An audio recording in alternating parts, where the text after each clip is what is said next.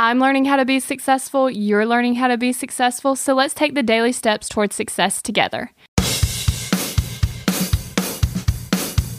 Today's way from Success.com's article, 10 Ways to Build Mental Strength, is reframe your negative thoughts.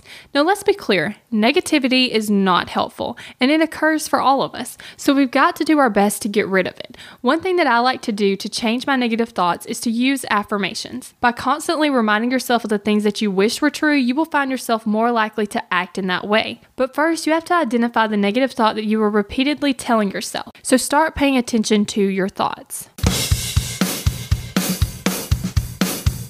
We're in this together, one step at a time.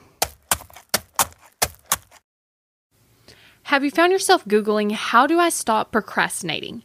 Here's the thing. When you search that, I'm sure you found hundreds of tips, tricks, hacks, and strategies. In fact, I've shared several of them here on the podcast. The only thing is, did it work? Are you still procrastinating?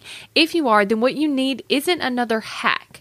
You need to focus on the actual thing that's causing you to not take action. Our thoughts control our feelings control our actions, which means if you want to change your action or inaction, you first have to change your thinking. That's exactly what we focus on in my program, Kick Procrastination. This program is designed to help you go from procrastinating on your goals to taking massive action towards achieving them.